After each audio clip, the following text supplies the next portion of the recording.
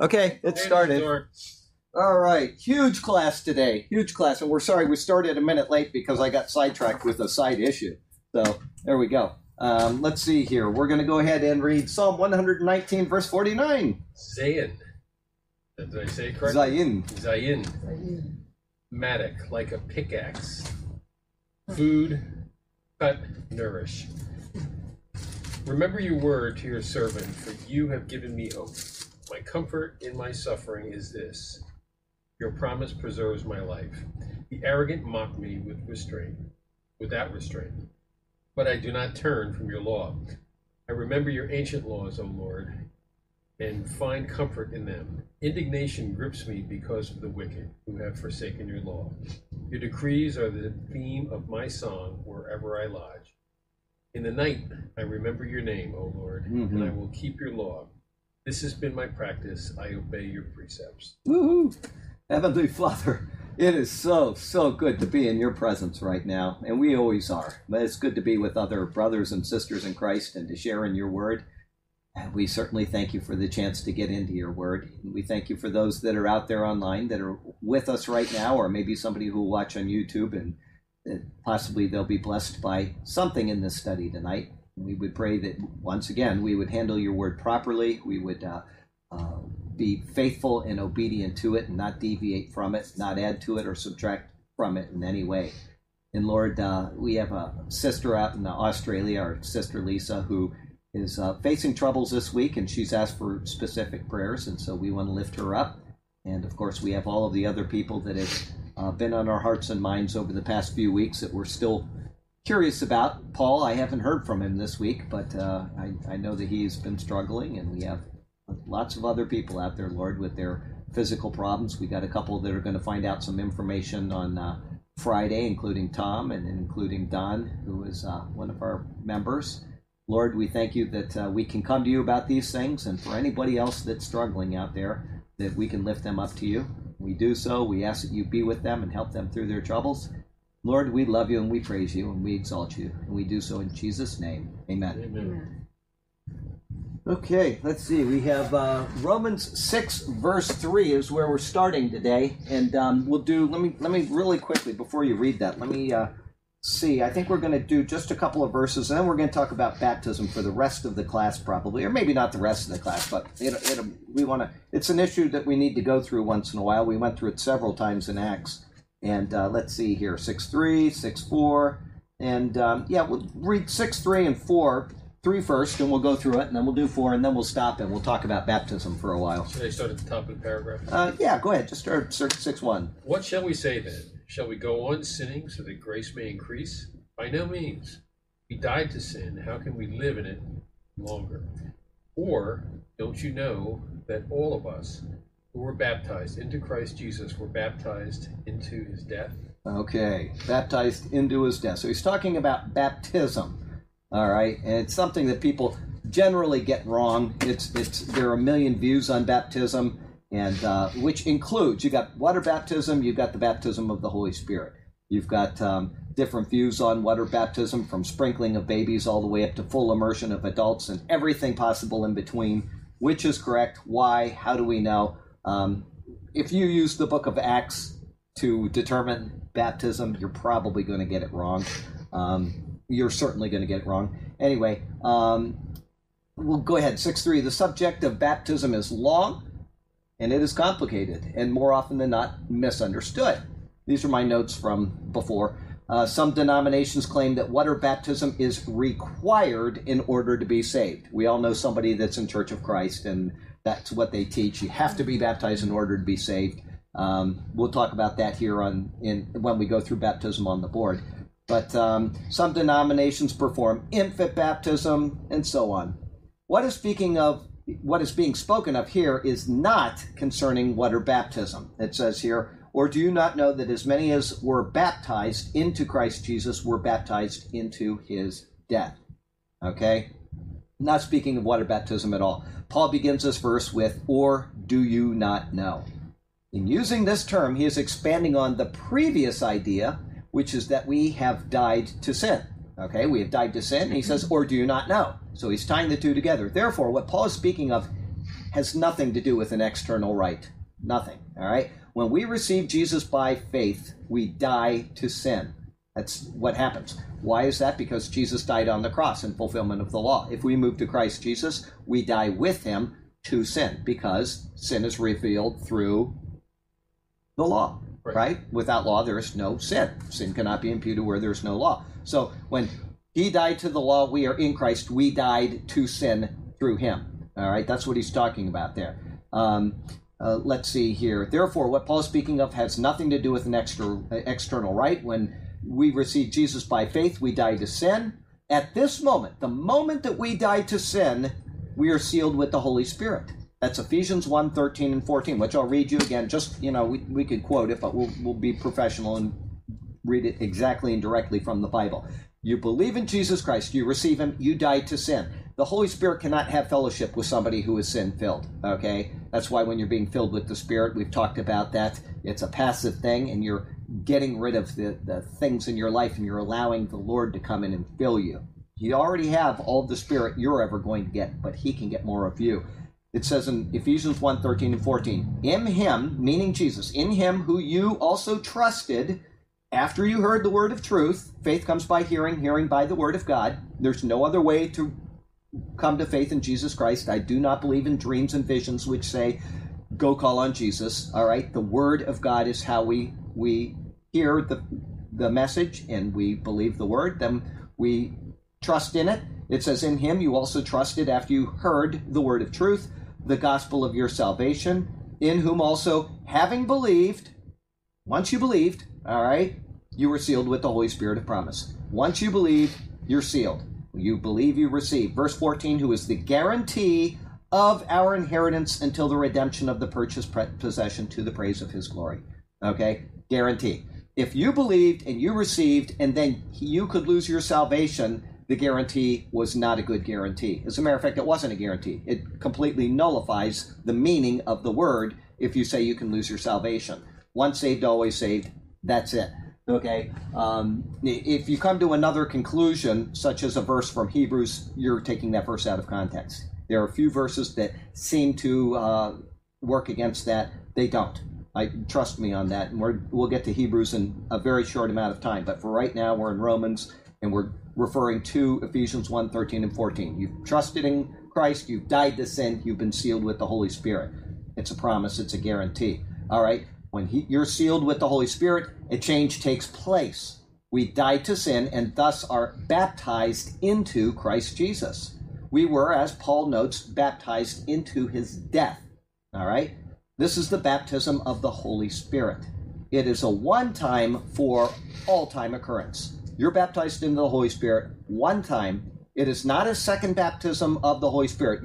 You are, receive Christ, and then you can later be baptized in the Holy Spirit and start speaking in tongues or something. That's what charismatics speak. That is absolutely incorrect. And they get that from John, where Jesus came and breathed on the apostles, and he said, receive the Holy Spirit, and they received the Holy Spirit. And then in Acts, they received the Holy Spirit again, according to charismatics.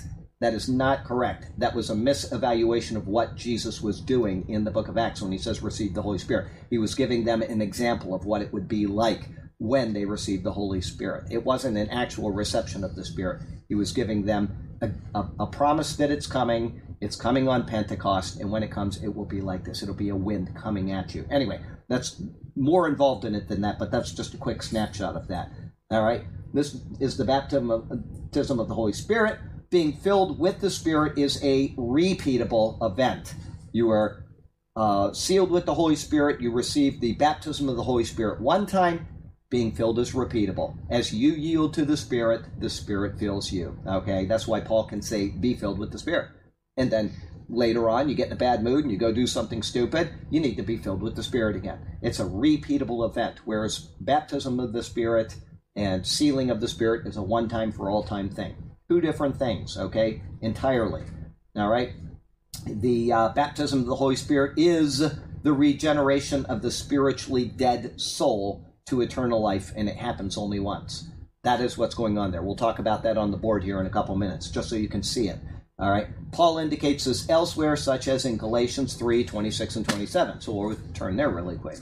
Galatians Corinthians, Galatians 3, 26 and 27 says, "For you are all sons of God through works." No, through faith in Christ Jesus. You are all sons of God through faith in Christ Jesus. Faith. You're a son of God by faith, okay? "For as many as you were baptized into Christ have put on Christ." Once again, he's speaking of a spiritual thing going on there. Water baptism is simply an external sign of the internal change which has happened in you. It is a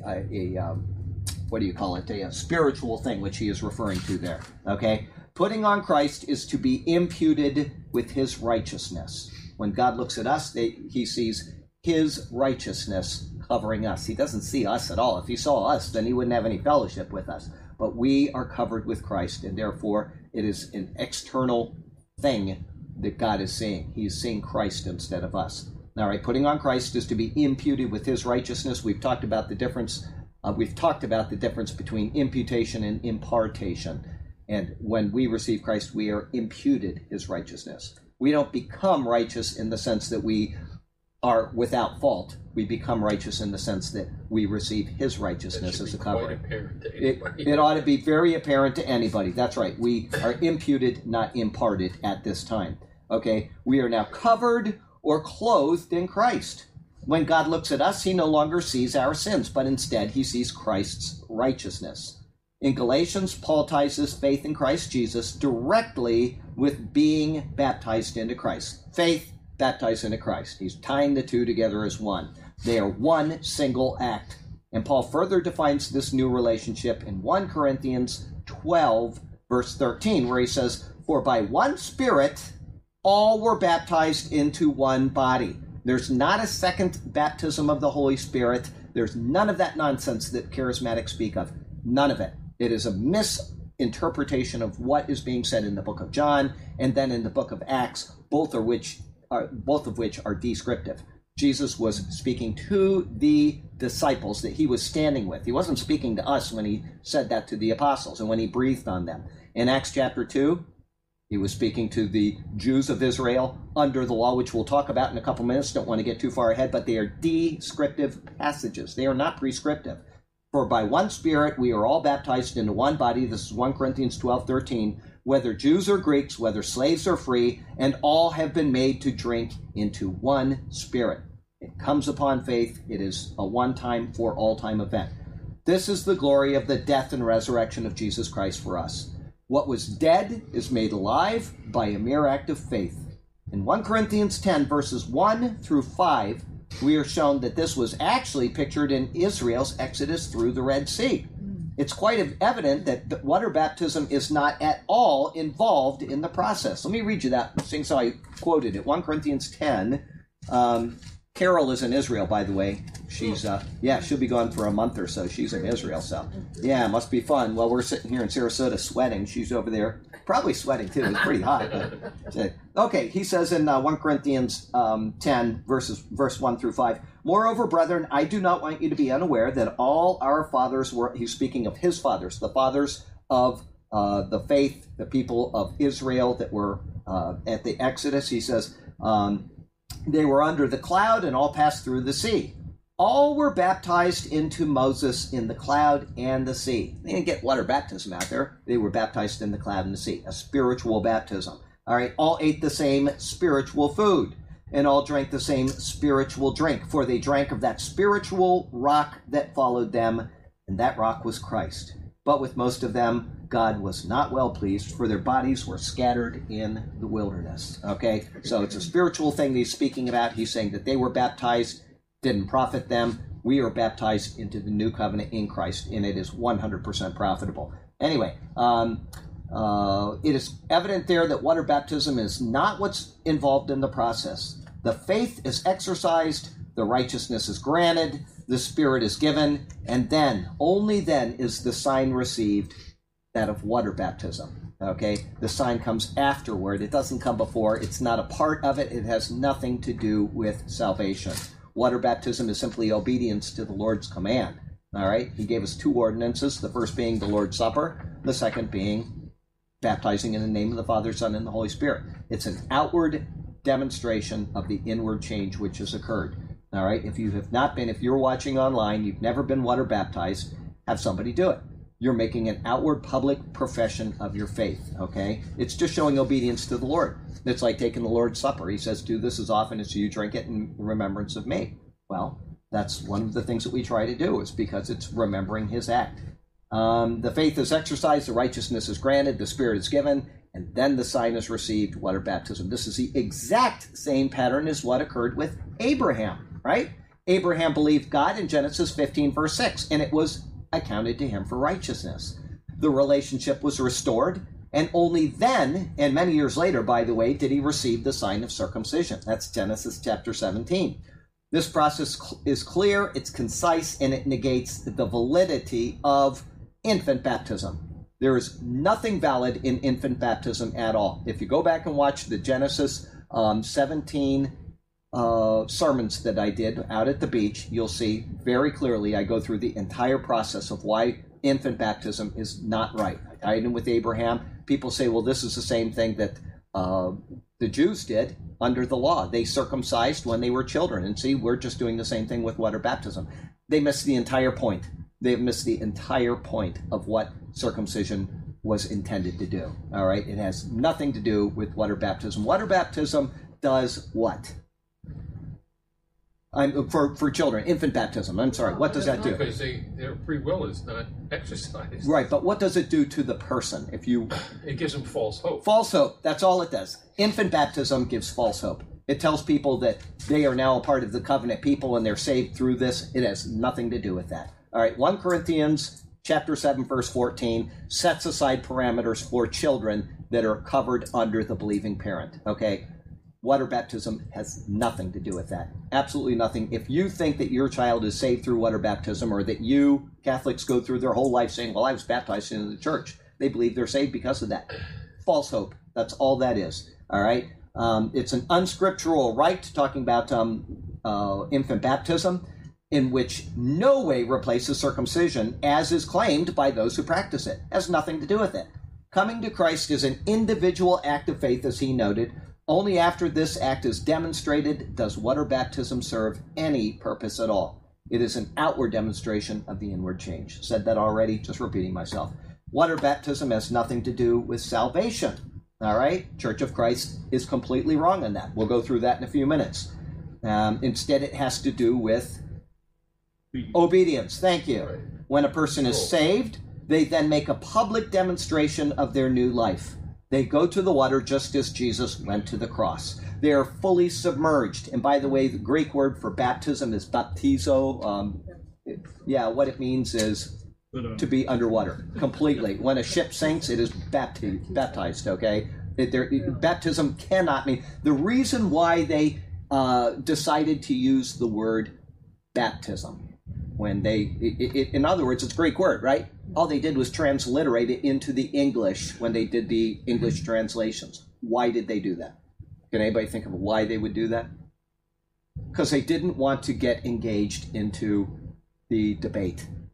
The one church says this, another church says this, and it was a debate that they did not want to enter into. So instead of saying immerse somebody, which is what baptism means, they just simply transliterated it baptism, and they left it at that. That is why they did that. They did not want to get into a debate, a theological debate with this king or that king, or, because it was all politics. King James Version 1611 was under King James, right? You've got the Geneva Bible was sanctioned by this group or this group. If you go to this country, all of a sudden they believe in water baptism. They don't believe. It was a nightmare, and they stayed away from it by simply transliterating the word directly from Greek and just letting people decide on their own what does that mean, because they're not going to get into this big debate with it.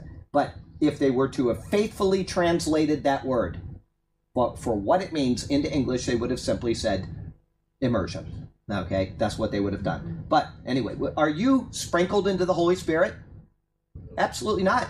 You were filled with the Spirit. You were sealed with the Spirit. You are covered in Christ's righteousness. It is a complete dunking, if you want to say. Anyway, where was I? It's a public demonstration. They go to the water just as Jesus went to the cross. They are fully submerged. Okay, it's a picture of going into the grave, just as Jesus' body was laid in the tomb. He wasn't sprinkled in the tomb. He was put in the tomb and they shut the thing up. He was submerged, you could say. All right? And finally, the person is raised out of the water just as a picture of being raised to newness of life through the power of the Holy Spirit. That's what baptism is. It's an outward profession of the inward change which you went through when you received Christ and you went to the cross with him and you went into the grave with him and you were raised to newness of life with him. That is what baptism signifies. This is the intent and this is the purpose of water baptism. Okay, life application. If you have received Jesus, you are saved. That's it. You don't need to have anybody tell you anything beyond that. All right? You want proper doctrine? Go to Bible studies. Read your word. Study it. Think about it. Okay? But if you have received Jesus Christ as Lord, you are saved. One time for all time. All right? I know people have a problem with that. Well, that person isn't living for the Lord. Hey, that's that person's problem. He's going to have to face the Lord, and he's going to get rewards and losses for his life lived after his salvation. Christ is not going to take back what he has sealed with a guarantee. Okay?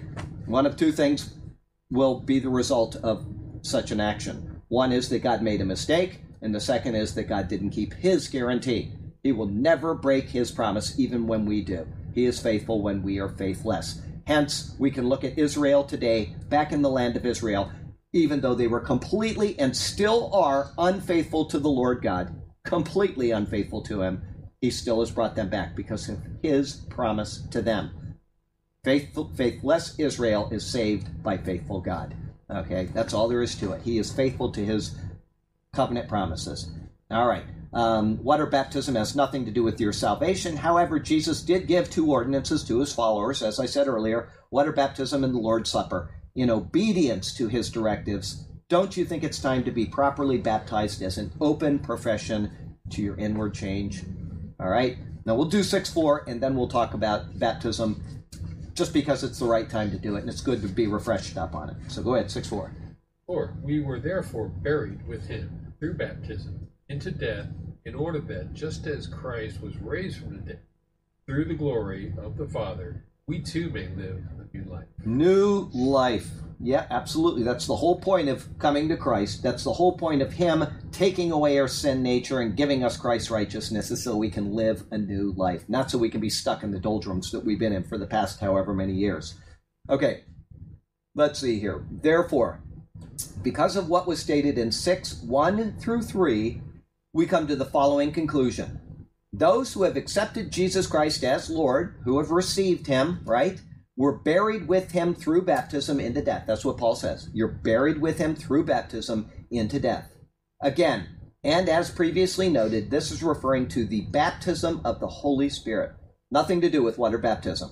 The total immersion of the old man into Christ's death, being completely covered by his righteousness, and thus resulting in us being in Christ. Paul uses that term a billion times in his epistles. In Christ, in Christ, in Christ. Because we are in Christ. Thank you. Right? All right. Mom's not here yet. I assume she's not coming tonight. Let's see here. So let's see here. The sealing of the Spirit is the baptism of the Spirit. Don't believe charismatics when they say that you go through a second baptism of the Spirit and you must speak in tongues or have an outward demonstration of the gifts of the Spirit. Incorrect. Paul never addresses that issue ever. Paul is doctrine for the church age, not the book of Acts. The book of Acts is showing us what happened as God was leading from Jew to Gentile, from Jerusalem to Rome, the transition from Peter to Paul, on and on and on. Acts is a transitional book to show us that we are going into a new dispensation, the church age, the Gentile-led church age, the dispensation of Christ. Okay? Do not use the book of Acts as prescriptive, or you will have faulty theology, and you're going to see that in a few minutes. Okay? In acknowledgement, let me read a little bit more of this. The sealing of the Spirit is the baptism of the Spirit. It is a one-time act which moves us from Adam to Christ. Deal done. You are no longer in Adam. You are in Christ. Once again, eternal salvation. If you're in Christ, you're in Christ. If you're in Adam, you're in Adam. If you're in Adam, you're not saved. If you're in Christ, you're saved. It's done. In acknowledgement of this act, moving from Adam to Christ, from sin to sinlessness to, and that doesn't mean literally sinlessness, positionally sinless in God's eyes. When you make this move from one to the other, then you have been baptized with the Holy Spirit. And in acknowledgement of this act, we are expected to follow through this inward change with an outward demonstration of that change. As I said before, full immersion baptism. That is what the Bible teaches, okay? How can we be certain that water baptism isn't specifically being spoken of here, and that it is therefore some type of a requirement for salvation? How can we know that? Verses such as Acts 2:38, which we'll talk about on the board, and Mark 16, verse 16, seem to indicate that water baptism is a requirement for salvation. Let me read you first Acts 2:38. All right, it says there in Acts 2, then Peter said to them, repent, and let every one of you be baptized in the name of Christ Jesus for the remission of sins, and you shall receive the gift of the Holy Spirit.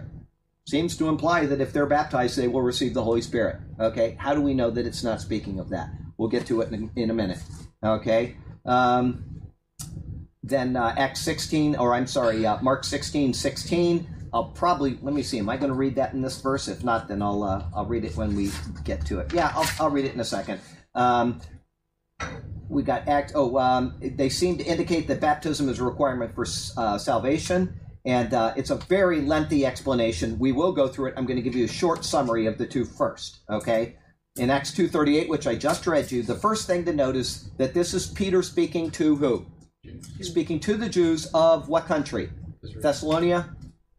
Israel. Oh, he's speaking to the Jews of Israel. Therefore, Peter instructs them to repent. Repent of... Jews from all around. Yes, but I understand, but they're of Israel. Yeah, they're Jews of Israel. It doesn't matter where in the world they are Jews of Israel, okay? Tells them to repent of their mindset.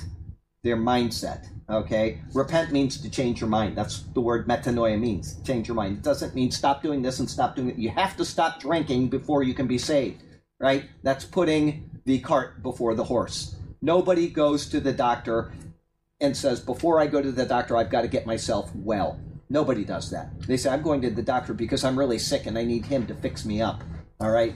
Anybody that tells you you have to repent of your sins before you're saved has got the horse before the cart, if you know who I'm speaking about. He does it. Ray Comfort. And he's a wonderful guy. He's got great approach, but he puts the horse before the cart, and it causes as much damage as it does anything else. Because somebody that wants to come to Christ, if they think I've got to change my life and be better before I come to Christ, they will never, never come to Christ. It will never happen because they'll be working their way to heaven forever trying to be better in order to merit Christ. I think that also shoves a lot of people away. That's right. It chases people away.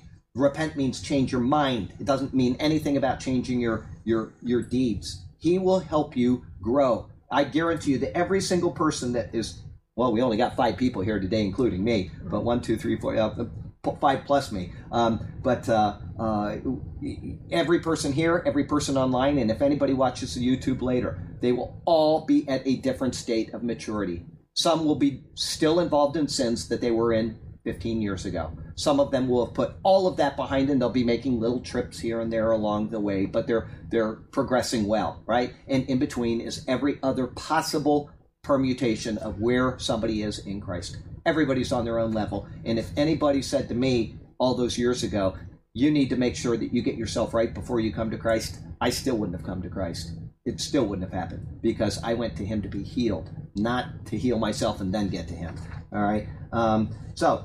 He's speaking to Israel under the law. He's asking them to repent. The context will show us this when we look at it on the board. Because of their rejection of him. They rejected Christ, right? Peter expected them to be baptized before they would receive the Holy Spirit. The Gentiles were not even a consideration at this point.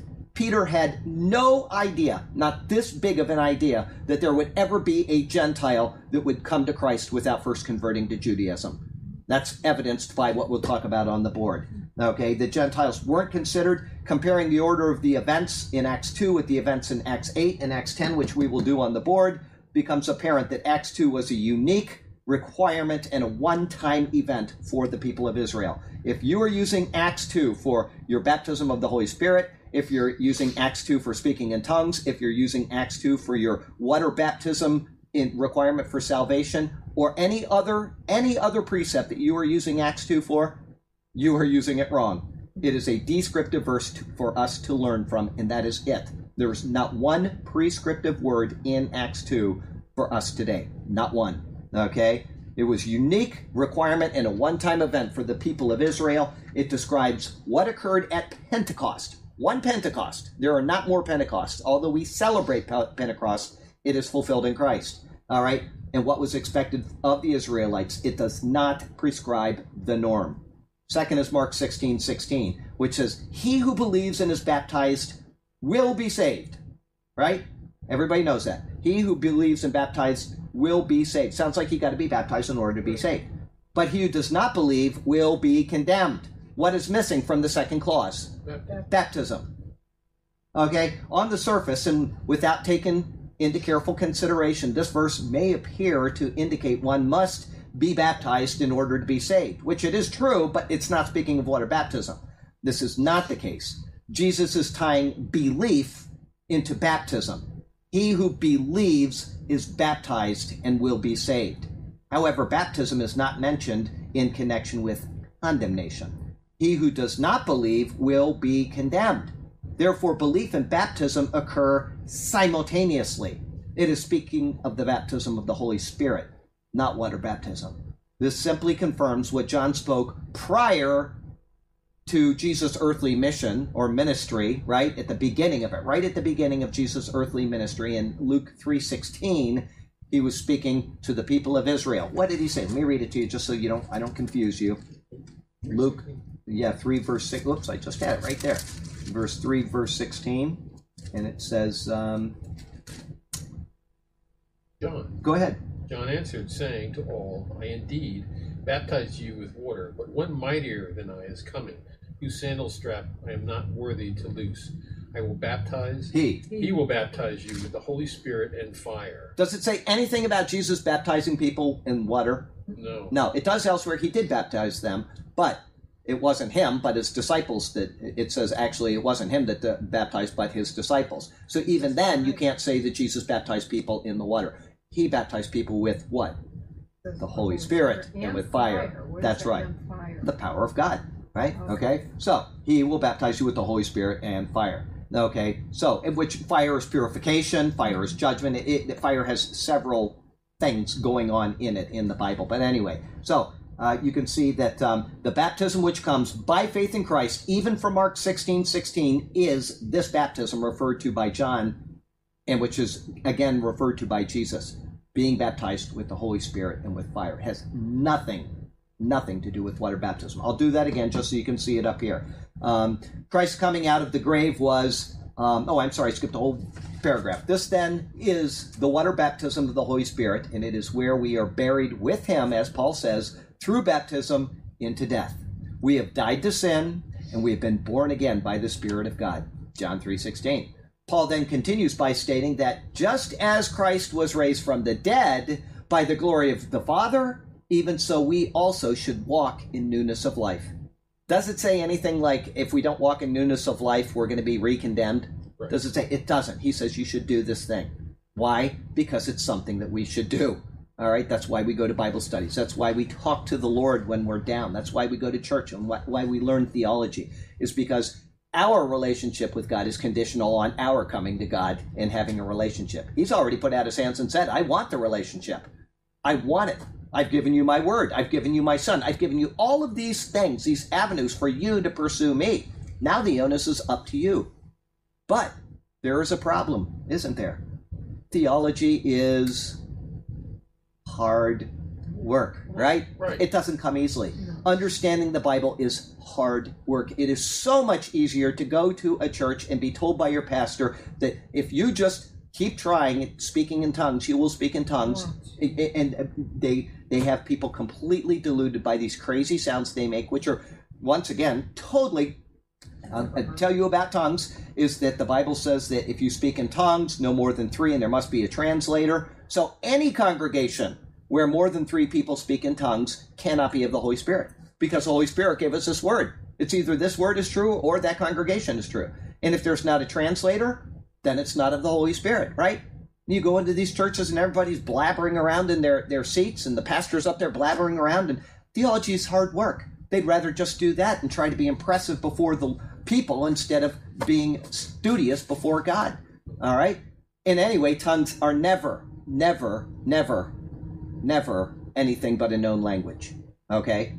Tongues is the same word as language. The problem with people with tongues today is because it was translated as tongues by the older versions and it's just been carried through. It's like the word baptism. People think, well, it must be something special. It's a known language. What's the Greek? Glossalia, I believe. Yeah. Anyway, but yes, it's just simply a known language. And then people say, well, what about the tongues of men and angels? Right? From what is it? 1 Corinthians 13, I think. How did angels speak? They spoke with authority. They spoke on behalf of God, right? It's a tongue of men and angels means tongue of men is maybe one that speaks one way, but an angel will always speak firmly under authority and the word of God. Okay, so even the tongue of men and angels has nothing to do with gobbledygook sounds. All languages are known languages. Yes? Even the times that I've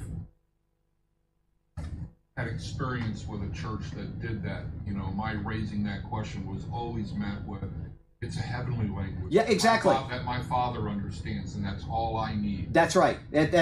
All that is doing is punting it back to God and saying, we don't have to think. We're just, that's exactly, it's a heavenly language. Staying behind a safe fence. That's right.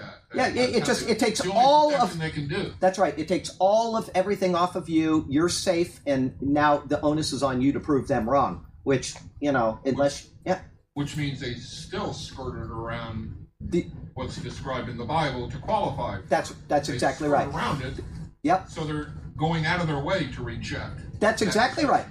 And once again, if you have more than 3 people speaking in a tongue during a congregation, or if you don't have a translator of it, then it is not of the Holy Spirit. No, Because I've never been to one of those. Well, don't go. Well, I'm just saying, but are they all talking? I mean, It depends on which congregation you go to. Sometimes it's just the guy up in the pulpit that's just blabbering. You can't understand it. No, they're just going shop, shoot, blah, blah. They just make stupid sounds. That's all they're doing. But like for me, when I entered the doors of that particular church, I wasn't strong enough to recognize the danger of it. That's right. And it almost sucked me in, especially when people wanted to lay hands on you while trying to push you down. Sure. And this explaining the spirit stuff, like, every time I went to the service, it would be the same people flopping around on the floor like a flounder. Yep. Seriously.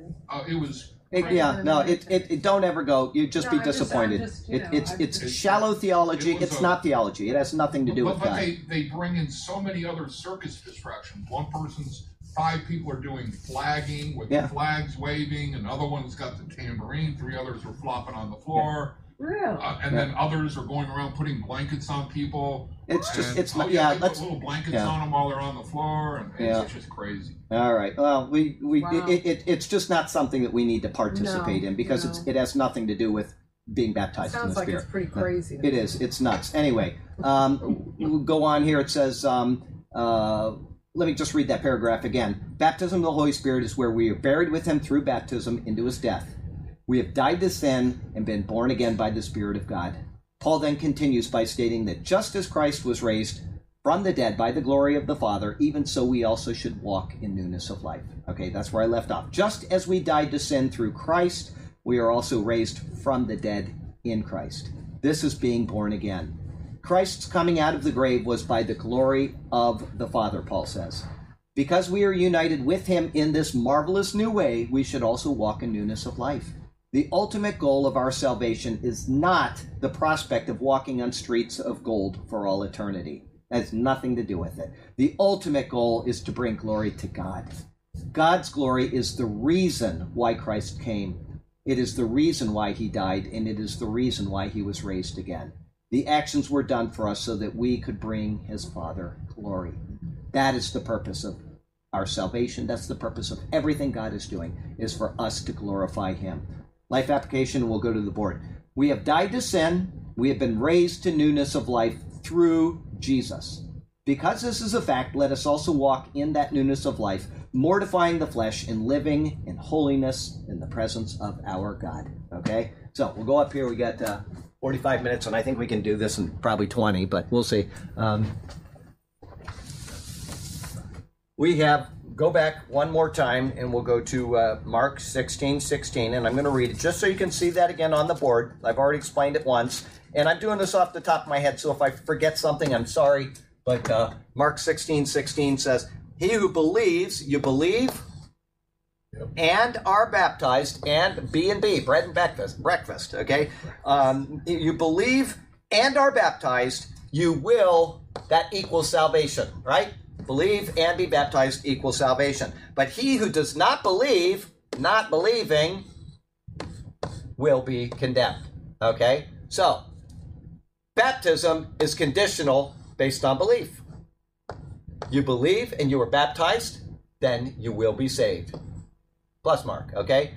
But here, if you don't believe, the only thing that happens if you don't believe is you are condemned. So baptism cannot have anything to do with condemnation, not being baptized. There's nothing to do with it. But belief results in the baptism of the Holy Spirit, okay? That is what John was speaking about. That is what Jesus confirmed, and that's what the book of Acts is going to show us.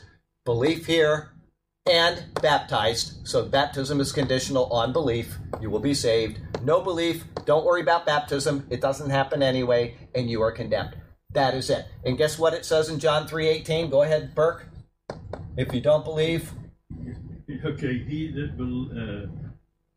believes is not condemned. He believes not is condemned already. It's exactly what it says in Mark right here. He who believes in Jesus is not condemned. He is saved. Okay, which implies that he was baptized, right? Because if you believe and are baptized, you'll be saved. So Jesus says that he who believes is, say it again. He that believes is not condemned. He who believes is not condemned. In other words, he's saved.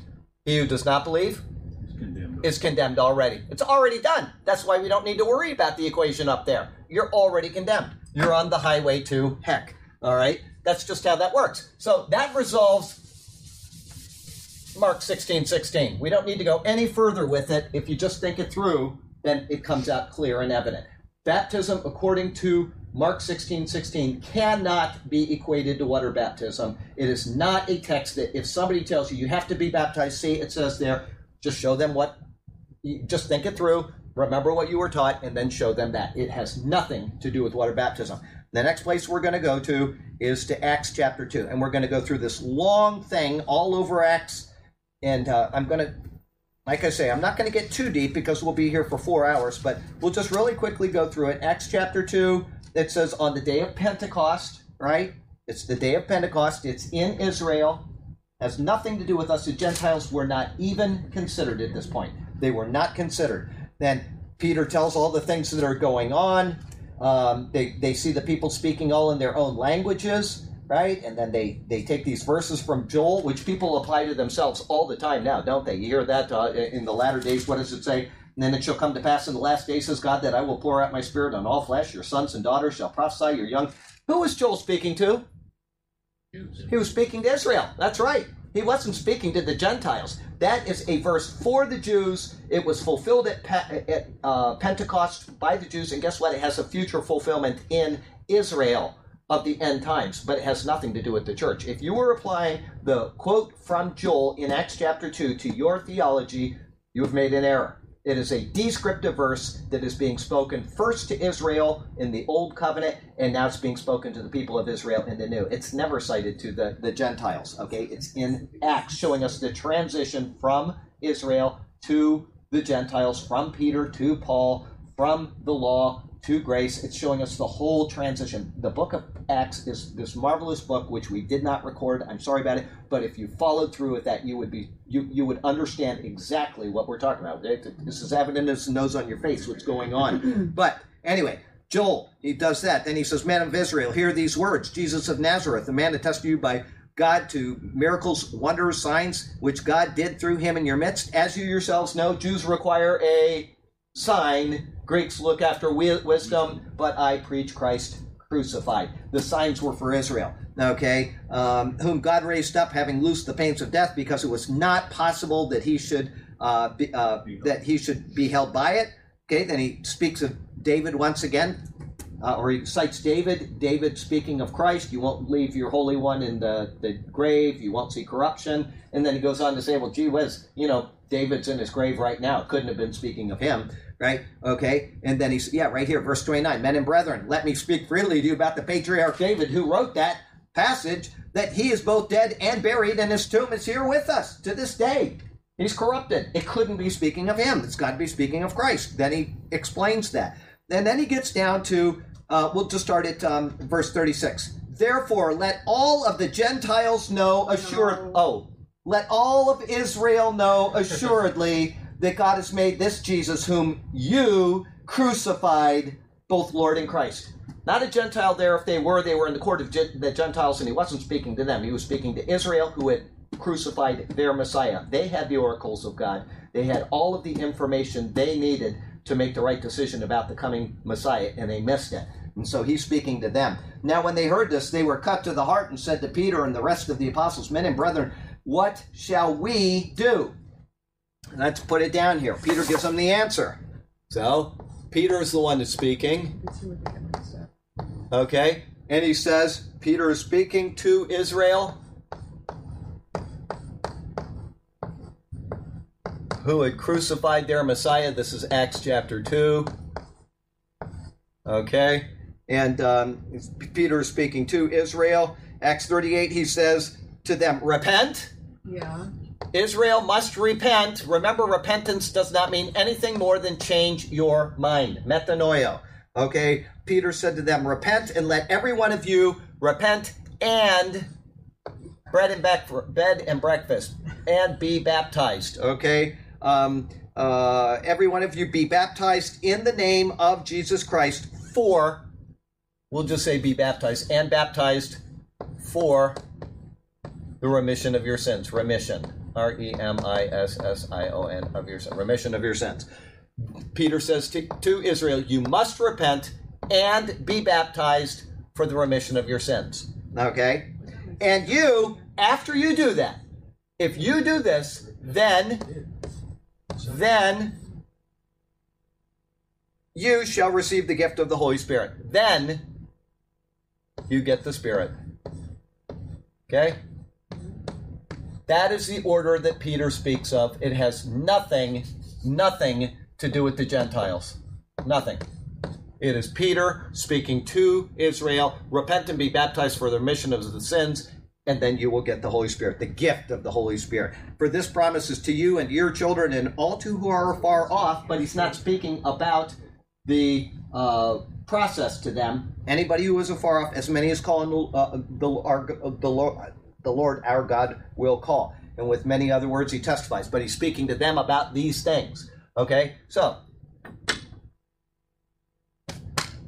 this is going to go quicker than normal because let's see here. What's the next chapter where baptism is mentioned in the book of Acts? 8. You're exactly right. You're exactly right. Is Stephen Okay. into 7? What's that? Is Stephen's not to 7? Stephen is speaking in 7. He may mention baptism. I'm talking about the process of it, but I said they both, the eunuch and him, went down into the water and came up in that in 7? That one I wasn't talking about, but you're right. Let me see. Where is that? Burke is always right. Hang on. Our fathers and that's the one where Stephen is speaking to the people and he's stoned. The one that you're speaking of is not. But that's not what I'm speaking of. I'm speaking about the process. That was that was a side issue of one person, but I'm trying to find that right now because you brought it up, because we could insert it. Doesn't matter. Let's just go to Acts chapter 8, because Stephen is the one that's speaking to Israel, when they stoned him, the first martyr. But what I'm looking for is the next incidence of baptism, which gives us information about the process of baptism. Okay, the one that you're mentioning is correct. That was, what was his name? Philip, who baptized the guy, That's in 8. the eunuch, in 8 as well. That's right. He baptized the eunuch of Candace, queen of the Ethiopians. Now, that's a separate issue, and we can go through that if you want to, but it'll kind of muddy the waters. Okay. Let's just go on to that. You're right. It was an 8. And what it says here, we're going to go to 8, and this is specifically speaking of Samaria. Okay, now, Israel is what? Comprised of what type of people? Jews. Okay, the term Jew comes from Judah, one of the tribes of Israel. Okay, so actually it's all 12 tribes of Israel, but Judah became synonymous with Israel at this point. Okay, so it's Israel's the Jews. The next one is in Acts chapter 8. Okay, I'm going to run out of space because I didn't use that over there, but we'll just put it down here and it'll be a little bit messy. But Acts chapter 8 is speaking about what group of people? Samaritans. Okay, so we've got Israel. So we'll fill it out in a second here, but it says where I'm just going to read from the beginning now. There was a great persecution. Okay, people were scattered throughout the regions of Judea and Samaria. Devout men carried Stephen to his burial. Let's see here. Philip went down to Samaria to preach Christ, and that's where the Ethiopian eunuch is mentioned. Okay, they baptized him. Now, verse 14. When the apostles who were at Jerusalem heard that Samaria, so this is speaking of, you've got the apostles who were at Jerusalem, heard that Samaria had received the word of God, they sent Peter and John to them. Okay, so Peter and John went to Samaria. Okay. Okay, so we've got Peter to Israel, Peter and John to Samaria. Okay, that's Acts chapter 8. Then it says there, let's see, when they had come down, prayed for them that they might receive the Holy Spirit. Okay, for as yet he had fallen upon none of them. So at this point, when Peter and John go to Samaria, there's no Holy Spirit. But they believed. It said right there, when the apostles who were at Jerusalem heard that Samaria had received the word of God. Faith comes by hearing, hearing by the word of God, right? So they had received the word, and yet they had not received the Holy Spirit. Okay? So it says, for as yet he had fallen upon none of them. They had only been baptized in the name of the Lord Jesus. Right. Then they laid hands on them. So Peter and John have gone there. There's no Holy Spirit, but there is faith. I know my handwriting is getting terrible. T-H-E-R-E, there is faith. So they have faith, but no Holy Spirit.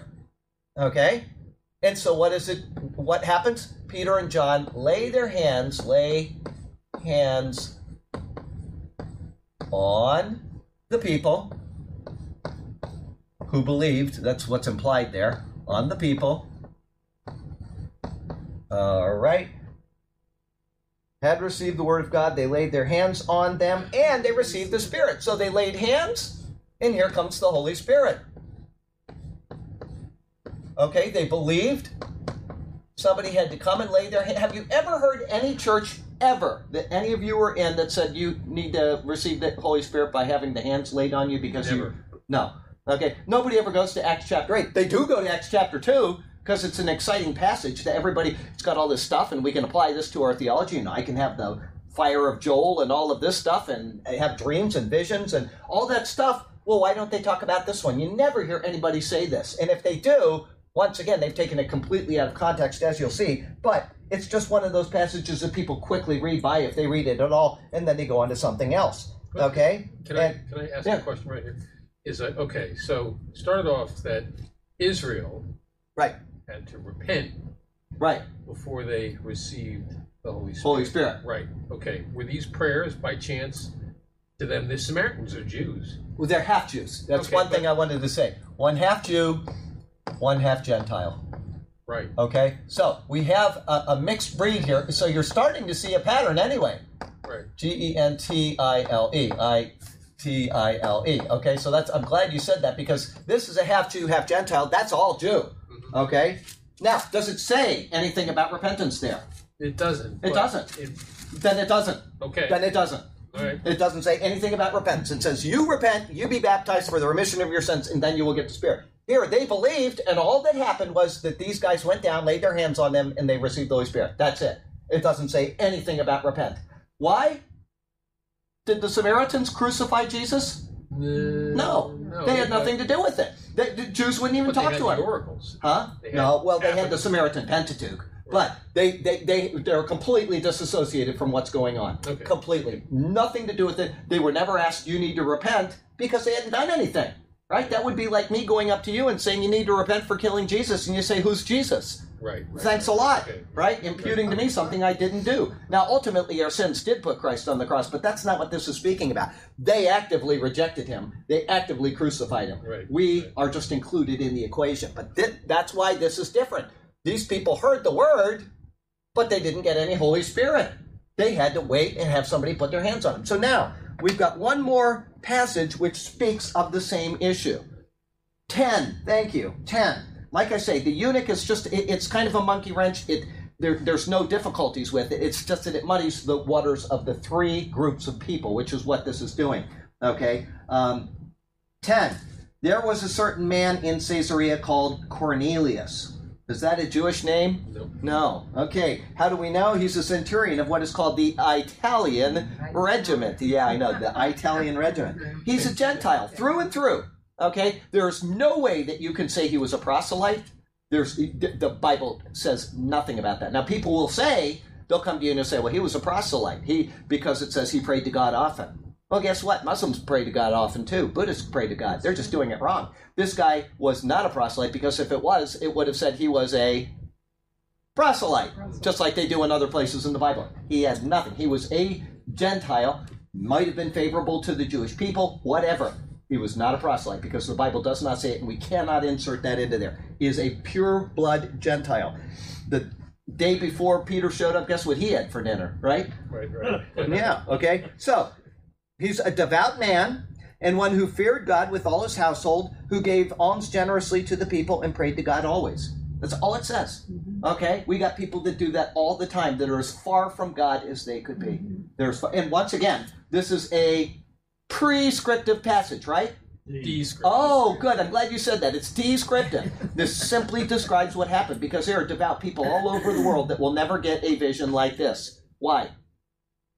Because we have this. The book is complete. We have this. This was included in here so that we now have this in here, right? That's why he put this example in here. It's because he doesn't need to repeat it again. The Bible is giving us this example, so we don't need to have it repeated in households all over the world. It won't happen. All right? It says here, let me read it to you, just so you know. Hebrews chapter 1. 3. Yep. Hebrews chapter 1, verse 3. I'm in 9. I got to get to 1. Hebrews 1, verse 3. Where was I? Oh, okay. Who being the brightness of his glory. Oh, no, that's not what I wanted. 2. I'm just going to read from 1. God who at various times and in various ways spoke in time past to the fathers by the prophets. So it tells us that God used to speak through the prophets to the fathers. There was a mode of God speaking to the people of the world. Has in these last days spoken to us by his Son, whom he has appointed heir of all things, through whom he also made the worlds. Okay? He used to speak through prophets. He no longer speaks through prophets. I'm sorry, if you are in a church where somebody says, I got a prophetic word from the Lord, I would leave that church. I saw one this week, and it was somebody asked me a question about it. He sent me a question about somebody that made a prophecy about Donald Trump. And it was there's been a couple of Trump prophecies out there, but this one in particular was, it was one I've never seen before, and I was a bit upset at reading it. But anyway, he's making a claim. And if it doesn't come true, nobody's going to care. They're just going to go on to the next thing and whatever. But I told this guy, I said, I do not believe in extra biblical revelation. I don't believe it because the Bible says that God has spoken through his Son. It's done. We have the word amen. It says we live by faith and not by sight. If we have a prophetic word from the Lord, it's no longer a faith. Now, I know people disagree with me, and I have no problem with that. If people disagree with me, they can, and I'm going to disagree with them. I'm not going to hate them. I'm not going to belittle them. But I just do not personally, and I'm not going to ever teach against what I believe. This is what we have received. This is all sufficient, okay? If somebody disagrees with me, just disagree. That's fine. I will never change my stand on this. I know what this word says, and I know that it is sufficient. If it can convert Charlie Garrett, this book can convert anybody. There's no doubt about it. Okay, so we'll go on. Certain man in Cornelius, he's in the Italian regiment. He's devout. He prays to God. He has a vision. And God tells him in that vision about the 9th hour of the day, which he observed angel saying to him, Cornelius. And when he observed him, he was afraid and said, what is it, Lord? Okay, your alms have come up as a fragrant offering to God and all this. And so he has his vision. At the same time of the day, Peter is in another area, and he has a vision. And in the vision, he became hungry and wanted to eat, but while they made ready, fell into a trance. And a sheet opened, and an object like a great sheet bound at the four corners, probably a talit. You know, one of the things I put on when we take, that's probably what it was. A talit is showing, you know, it's what the Jews wore, and in it are unclean animals, all unclean animals, four-footed animals of the earth, wild beasts, creeping things, and birds of the air. And a voice came to him and said, "Rise, Peter, kill and eat." It's the same thing that happened back in the book of Ezekiel. Ezekiel was told to, let me take you there. It's Ezekiel, he had his vision. Ezekiel 4. Just really, do we have time? Yeah, we got time. Ezekiel 4 says, where is it? Okay. Then the Lord said, "So the children of Israel eat their defiled bread among the Gentiles, where I will drive them out." So I said, "Ah, Lord God, indeed, I have never defiled myself from my youth until now. I've never eaten what died of itself or what was torn by beasts, nor has abominable flesh ever come into my mouth." And then he made a concession for Ezekiel in that, and he allowed him to cook his food with something else. And we'll get into it. But anyway, Peter did the same thing. "Not so, Lord. I've never eaten anything common or unclean." And a voice spoke to him again the second time, "What God has cleansed, you must not call common." This was done 3 times, and the object was taken up into heaven again. Okay? 3 times he was told, this is clean. This is clean. All the way through the Bible, these were unclean animals. And we're going to go through it. Not this week, not next week, probably 3 weeks from now. We're going to go through the dietary stuff in Israel. You are going to find out why those are in there. What an amazing passage. Wow. Anyway, all these unclean animals were selected for a reason. Okay, they were selected for a reason. And it's not what you think, probably. But anyway, nothing is unclean in and of itself. Paul says that. Jesus says that. Anything that goes into a man cannot defile him. It's what comes out of a man. Jesus said it. So if that's true, then why did he pick these animals? Why did he pick those animals and say they're unclean to you? They're an abomination to you. You'll find out. Anyway, it has nothing to do with the uncleanness of the animal itself. When that thing came down, Peter was told that this is a picture of all of the people of the world. These unclean animals are a picture of the people of the world. And he's saying, I am going to cleanse them. And that, Peter makes the connection, right? When he, all of a sudden, Cornelius is having his vision. He's one of those creeping animals in the Talit. And Peter sees this thing full of creeping animals, and he makes the connection. He's speaking of people. But I've had people actually say, well, that's speaking of people, but it's not speaking of food. And so we're still not allowed to eat food that is not allowed under the law. In other words, like pork and all that. And I don't know how they could come to that conclusion when, as I said a few minutes ago, what did Cornelius have for dinner the night before Peter showed up, right? Did God call him unclean? Did he say you have to go purify yourself for 3 days or wash your clothes and do this or you're unclean until evening or any of those things? Right. No. They were cleansed by God apart from what foods they eat. And the issue of foods is very clear there, and it's very clear in the book of Galatians, because Peter used to eat with the Gentiles, but when the Jews showed up from Jerusalem, what did he do? He withdrew himself from them, right, implying that he was eating with the Gentiles all of their unclean food. So it can't be the food that makes a person unclean. The laws of Israel, under the law of Moses, are annulled in Christ. They are done. If you're not eating pork because you think you are pleasing God, you're actually offending God, because his son has already fulfilled that picture for you. If you're not eating pork because you don't like the taste of bacon, all I can say is I feel so bad for you, but that's fine. Don't eat it. But if you are not eating it because you think that it is wrong, because God has said that it's unclean, you have fallen from grace. Okay, you are attempting to merit God's favor. I think I said it during the Sundays. I may have said it last week, but if somebody emailed me and asked, well, there's a pastor that says, we observe the feasts and we know we don't have to, but we do it anyway because we know it pleases God. And I said, how can you please God more than what Christ has done? He has completely pleased him. So to say that you are doing something to please him on top of what Christ has done is still an offense to what Christ has done. Right. We are to rest in Christ, we are to trust in Christ, and we are to put Christ as our all in all. Not observances of the law, not feast days, not food, none of those issues, all evidenced by Cornelius here. So we'll get back to this now. It says here, rise, kill, and eat. Don't call it anything which is cleansed. Don't call it common, etc., etc. He's wondering about the vision. Two guys show up and they say, well, somebody told us, the guy that we, Cornelius, had a vision and we asked to bring you to him. Okay, so this is happening. And then it says the following day, they entered Caesarea. Okay, so this is going Acts chapter 10. Acts chapter 10. We've got Acts 2. We've got Acts 8. And we've got Acts 10. Okay, this is going to what group of people? Gentiles. 100% pork-filled Gentiles. That is absolutely who it is going to. It's not going to anything other than that. It's going to the Gentiles. And it says here, the following day, Peter was taken by two people to the house of Cornelius. Peter to Cornelius, to the Gentiles. Cornelius. Okay? He's a Gentile. All right? And then we have, let's see here. It says, where was I? Okay. Now Cornelius was waiting for them and called together his relatives and close friends. So he's got a whole group of people there. And they're excited. He's already told them, I had a vision. This guy must have something important to tell us. So he's got all these people because he's so excited about this. As Peter was coming in, Cornelius met him and fell down at his feet and worshipped him. Peter lifted him up, saying, stand up, I'm a man myself. Okay, he talked to him about stuff. Then he said, you know how unlawful it is for a Jewish man to keep company with or go into one of another nation, but God has shown me that I should not call any man common or unclean. Did God say that to Peter? No.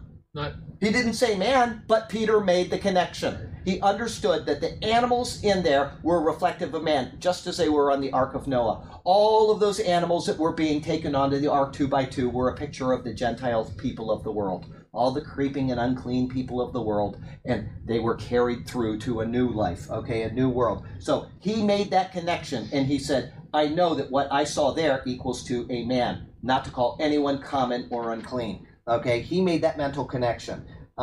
It says, therefore I came without objection as soon as I was sent for. I then asked, for what reason have you sent for me? So he has now entered into a Gentile's house, which is something unclean for a Jew, and something he's going to have to defend in chapter 11. He's going to repeat everything that he says here to these people, and they're going to say, oh, they're going to realize what had happened. But you can see how ingrained it was into them. They accused Peter. Peter had to defend himself. It goes down and he starts, we'll go to verse 33. So I sent you immediately, this is Cornelius explaining, and you have done well to come. Now therefore we are all present before God to hear all the things commanded to you by God.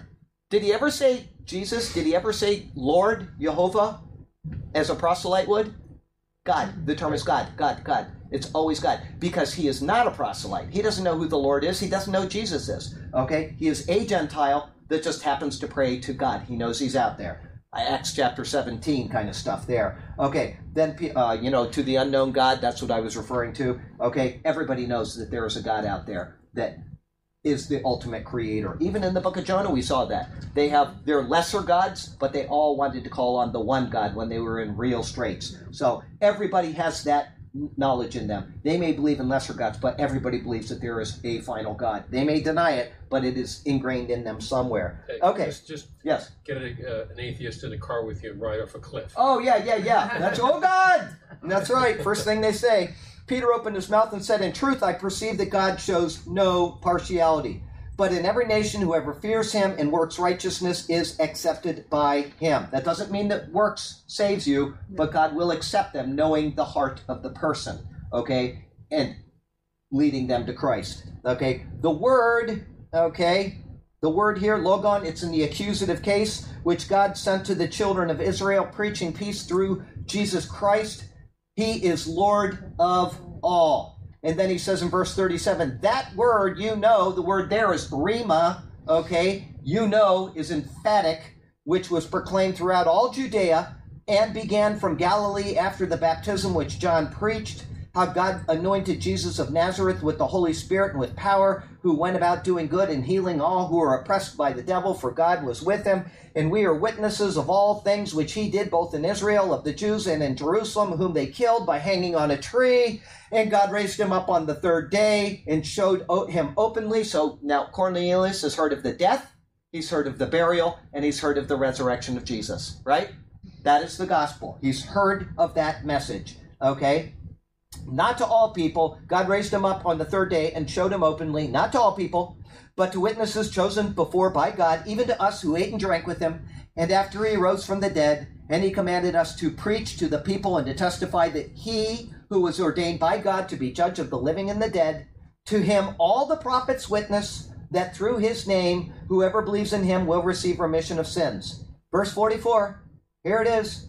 While Peter was still speaking these words, Peter to Cornelius, speaking the gospel, speaking gospel. Did he say repent? Nope. Is the word repent there? No. He gave them the logon and the rhema. It was received, the speaking of the gospel. Okay? While Peter was still speaking these words, the Holy Spirit fell upon all who heard the word. Speaking the gospel, heard the word, meaning received it. The word heard there means received. They heard. They applied. Right. Some people can hear and not hear. Some people hear and hear. Right? I hear you. Yeah, I hear you. Okay, speaking the gospel, they heard, and guess what happened? Down comes the Holy Spirit. Okay? So here's a question for you. Once again, anything about repentance? All right? Anything about baptism? No? Anything about laying on of hands? Anything? No. It says Peter to Cornelius, he's speaking the gospel, they heard, and they received the Holy Spirit. Okay, and those of the circumcision who believed were astonished, as many as came with Peter, because the gift of the Holy Spirit had been poured out on the Gentiles also. Okay? Now, let me ask you something. Not you guys. Nobody here that's been in this class before. I'm talking to the people online. What is the common element here? In here. Maybe you don't remember. Told us not to Yeah, say you got it anything. right. Okay. Well, okay. Anybody online, do you know what the common element is here? What is the common element? And before you answer, don't answer that yet. Which one of these do we use as prescriptive for the church age? Right? Is it this one? Is it this one? Or is it this one? Which one tells us how we are to be baptized? How are we to receive the Holy Spirit?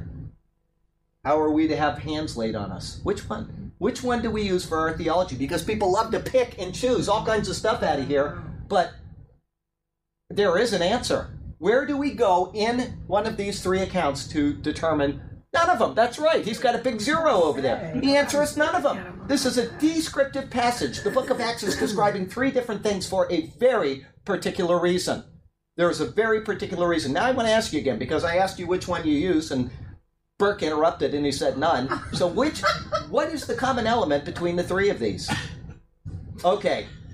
None of you have answered. I'm embarrassed. I'm thoroughly embarrassed. Burke, what is the common element? That's right. The common element is this person right here. That is the only common element of all three of them is the person Peter. Without Peter, we would have no idea what was going on here. But Peter was at all three of them for a very specific reason, because he was the apostle to the Jews, to the circumcision. Okay? He was the one that confirmed the process for each one of them to say, yes, this is valid. And that's why he could, in his, first epistle or second epistle, he could validate that Paul's writings were correct. Because what did Jesus say to Peter? I will give you the keys to the kingdom. The keys have unlocked the door. The door is unlocked. The kingdom is unlocked because Jew, Gentile, and Gentile have all now been shown that they can be accepted by God. Okay? It's done. There's no apostolic succession in the Pope. There is no need for any of that type of theology. There's also no way that we can take this in the Gentile-led church age and apply it to our theology. We cannot. When we do, we err. And there's no way, beyond no way, that we can do this one. Because guess what? Peter is dead. He's not there to lay his hands on any one of us. Right? That obviously can't be done. And this one here doesn't happen the way that it happened in the book of Acts chapter 10, because afterward they started speaking immediately with tongues. Right? Yeah. It was a sign to the Jews. Jews demand a sign. Greek, seek after wisdom.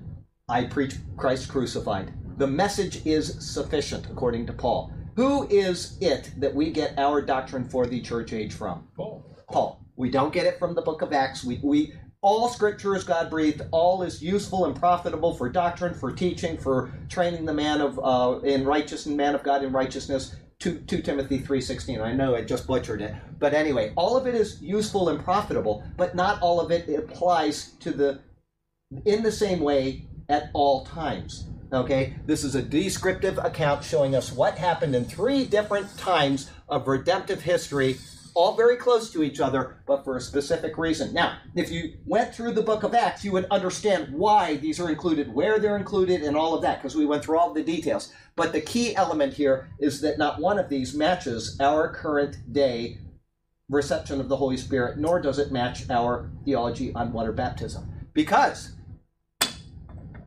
when did Cornelius' house get baptized? Well, we haven't even read it yet, have we? Yeah. Okay, wait, before we go on, when did the Jews get baptized? After repenting and believing, right? Okay, when did the Samaritans get baptized? All right, they had come, they prayed for the Holy Spirit, they had not yet believed on them. They were baptized in 812, but when they believed Philip as he preached the things concerning the kingdom of God in the name of Christ Jesus, both men and women were baptized. I skipped that part, but they had it preached to them. They already believed. We'll put that up here. They believed the word, and they were baptized and baptized. Sorry, I left this part out. I just overskipped it. They were believed and were baptized, and yet they had not received the Holy Spirit. Right. Peter comes, all right, and then he says there's faith in these people. They've already believed and been baptized. He lays his hands on them, and then they receive the Holy Spirit. They did not receive the Holy Spirit until Peter showed up. These people received the Holy Spirit, and then they got baptized. After this happened, they were baptized. Okay, I'm sorry I skipped that during the presentation, but it didn't affect the questions that nobody answered correctly. I'm kidding. Anyway, but you see, you can't use any of them for your theology because not one of them matches the order that we believe now. Paul says in the Bible that we listen to the word, we hear the word, we believe, and we are sealed with the Holy Spirit of God. That is our baptism of the Holy Spirit. And then we go and get baptized as an outward confirmation of the inward change. That was what Paul was writing about in verses 6:3 and 6:4 of the book of Romans. So either we believe Paul and we use him as our doctrine, or we use what? You tell me. Which one do we use? Do we have to repent and then be baptized in order to receive the Holy Spirit? Or do we believe and be baptized and then have somebody lay their hands on us who's dead 2,000 years and receive the Holy Spirit? Or do we listen to the message, receive the Holy Spirit, start speaking in tongues, and then get baptized?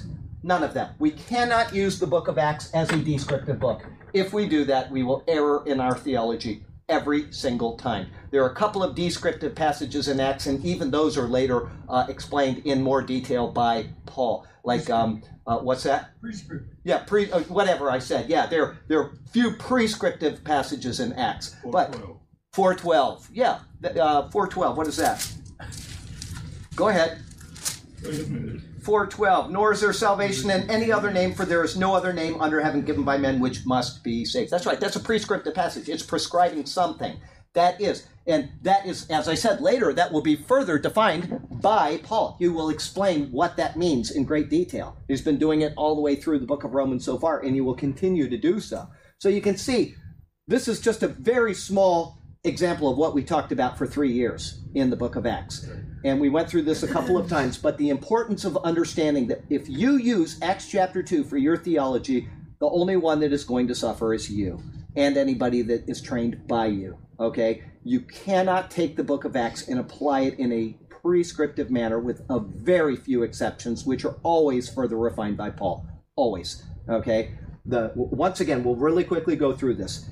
Acts begins in Jerusalem. It begins with Peter. It begins, let's see here, Peter, Jerusalem, and there's one more I'm missing, and it ends in Peter, Jerusalem. It ends with Paul in Rome. And anyway, the change is made in the book of Acts from 1 through 12 and then 13 through 28. It is God showing us why he is doing certain things. And none of this kind of stuff ever occurs after Acts chapter 13 when Paul is introduced. Why? Because Peter is the one that had to validate that. He was the circumcision. He was the apostle to the circumcision. He was the apostle to the Jews. And that is still important to this day because it is the Jews who will be the focus after the rapture of the church. Starting in Hebrews, James, Peter, but Peter is the key there because he was the one there at the beginning. His words are going to be the one that validate, as I said, the book of Hebrews, which was certainly written by Paul, which he refers to.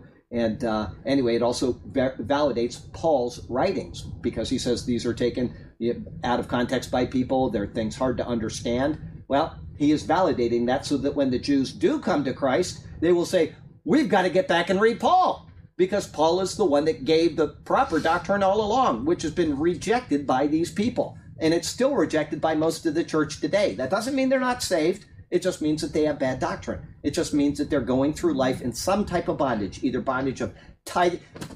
I'm going to put it in a prophecy update, not this Sunday. I'll do it next week, but I'm not even going to talk about it now. Oh, come on. Okay, it is just, it is so annoying to read this thing. Oh. Well-intentioned, great heart on this guy, but I feel like writing him an email, okay? He's a guy that signed a contract for an NFL thing, right? Millions of dollars, and he says, my first obligation is to pay my tithes to the church. And I thought, one, that's supposed to be between you and the Lord, and two, tithing isn't even required in the New Testament. And three, if you knew what tithes really were, you'd feel like gypped by the pastor that told you have to give him 10% because it's not 10%. It's 10% every 3 years. But you know what I'm saying? That is the problem with not handling the Bible properly and not going in context. When you take something out of context, when you teach it out of context, somebody is going to be in bondage. And that guy is in a type of bondage. Or pushed away. Absolutely. Because there are people that are going to hear him say that, and they're going to say, well, I don't want to give up 10% of my money. I only make $30,000 a year. He makes billions of dollars, and all he does is throw a football, right? Somebody is always going to be harmed by bad doctrine. Always. Yeah. We have to be careful with stuff like this, and we have to make sure that it is in context and it is applied properly. We don't have time for one more verse. What we can do is, have we got any one quick question or comment? Go ahead. Peter said about Paul's that it was things hard to be understood as they do the rest of the scriptures. As they do with the rest of the scriptures. He called them scriptures. He called Paul's writings, and what book is that? That's 2 Peter. 2 Peter. Okay, he calls Paul's writings Scripture. Yes. They twist his writings as they do with the rest of Scripture. He said what Paul is writing is authoritative. It is on the same level as the rest of the Bible. And guess what? It really applies during the Gentile-led church age. And they are going to need to read the words of Peter to understand it. We've got to go back and now read Paul, because Paul is the enemy of the whole world. He's the enemy of Jew. He's the enemy of Gentile. Everybody, it's so sad because his writings are so clear. They're so concise. 2:16. 2 Peter 3:16. That's right. I was. Thank you. I was at a memorial service at Unity. Right. And the pastor got up and he goes, Paul, he said a few good things, but there's a lot of things he said that I just don't believe in. Oh gosh. I was in the last queue of their church. And there were like 6 people on this side, 6 people on that side, and my leg is not the best. I literally jumped over the pew and walked out. Oh. Until they got done listening to this nonsense. No, absolutely not. You take out. We've already shown. Remember, I told you if we take out Paul, then we have to take out Luke. If we take out Luke, then we have to take out Mark and Matthew. If we take them out, then we have to take out the books of Peter. Once you take out anything, everything else falls apart. Never pull the thread. You pull the thread and it all unwinds. So that guy, I feel bad for people like that, but we'll go ahead and close 3 minutes early today. Heavenly Father, we thank you. We thank you for the class tonight, even though it's a small class, and I know that there are people that are probably hemmed in with something because they're not here, and we would pray for them. And we certainly pray for Paul, because I've emailed him twice this week, Lord. Haven't heard from him. I'm sure he's struggling, and we would just pray that he would be okay, and that you would give him the strength back in his body so that he could, just be content once again to walk around and to just have the joy of a healthy body. And we also pray for Bob, who is been having a problem lately with his Pacemaker. pacemaker. Thank you. And we would pray that would be resolved, because that's got to be very stressful for him. And Lord, every other person out there that's going through some type of trial and trouble, we would pray that you would be with them and help them to just be able to endure this difficult life until you call us home, either through death or through the rapture. And we would hope for the latter, and we would hope for it soon. But Lord, we thank you for this class tonight. We thank you that you are with us, and we just ask that you bless each person with us today in the week ahead and take good care of them. And we love you. We exalt you. In Jesus' name, amen. Let's see here. What was I going to say? Oh, yeah. You know what? If you are online, before I have us wave goodbye, if you're online and you know somebody that is stuck in one of these things where you have to do this in order to be saved, be baptized, send them this video and just see what they think about it. Most people are set in their theology and they're just going to reject what they hear anyway if they don't believe it. But the answer is so crystal clear here if you just follow through very carefully and methodically with the book of Acts. It shows you that none of these can be correct. Not one of them can be correct, because they all contradict each other, because they're intended for different people at different times. They don't contradict in Scripture. They contradict with each other because they have different purposes. Okay? And if we try to apply any one of them, we will have bad theology. Anyway, there you go. And let me go ahead and back up the camera, and we'll say goodbye to everybody. And next week, couldn't be tonight because I didn't get an answer to something, or I didn't read the answer until, anyway, we'll probably have pizza next week, and I'll tell you about that later. Let's see here. We're going to go to break.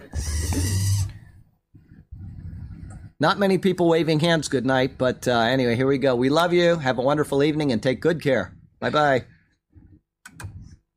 Okay, we got that off, and I got to find out. I think Sergio's probably already asleep, but he put a new lens on the camera, and yeah, he was going to see if it worked, and he was going to let me know. And yeah, it's a clip-on lens, and it's probably he didn't seem happy with it once we got it set up. He's probably going to send it back and just get a new camera, but we'll see. And I got to wait for this stuff. Maybe I can just. We can wall mount it. Okay, that's off. Good, I got that.